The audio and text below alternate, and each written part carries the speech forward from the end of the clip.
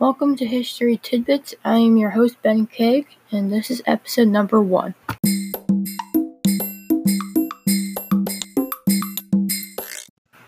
Today we will be talking about the USA PATRIOT Act, its description, and whether or not it was a good idea. For today's podcast, I have brought along a special guest, David K. David, how are you? I'm doing well. Now, how do you think the 9/11 attacks changed America? Well, 9/11 changed how we view war and how we view enemies of this country.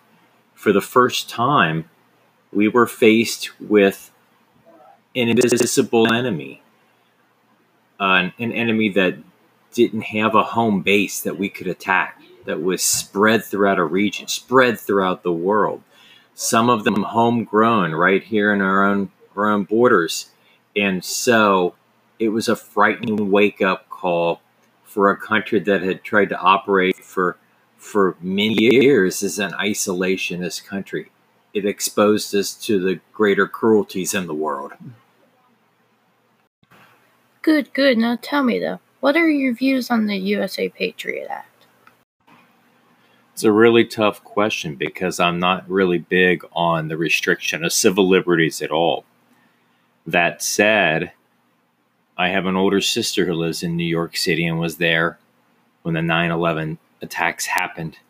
And so I have to make an exception in this instance and say that I very much support the Patriot Act and the infringements upon our civil liberties if it will prevent further deaths like those that were faced by my sister's colleagues and friends after 9/11. And large in a way, it has worked because you haven't seen another attack since 9/11. For those confused, the Patriot Act was made to help counter terrorism after the attacks on 9/11. The Patriot Act made surveillance much more intense upon citizens. In order to protect the people, the government decided to take away some civil liberties. This included some of their privacy over the use of the internet. Stuff like phone calls, emails, texts, and even your internet history would now be tracked by the government in order to counter terrorism in case someone were to strike.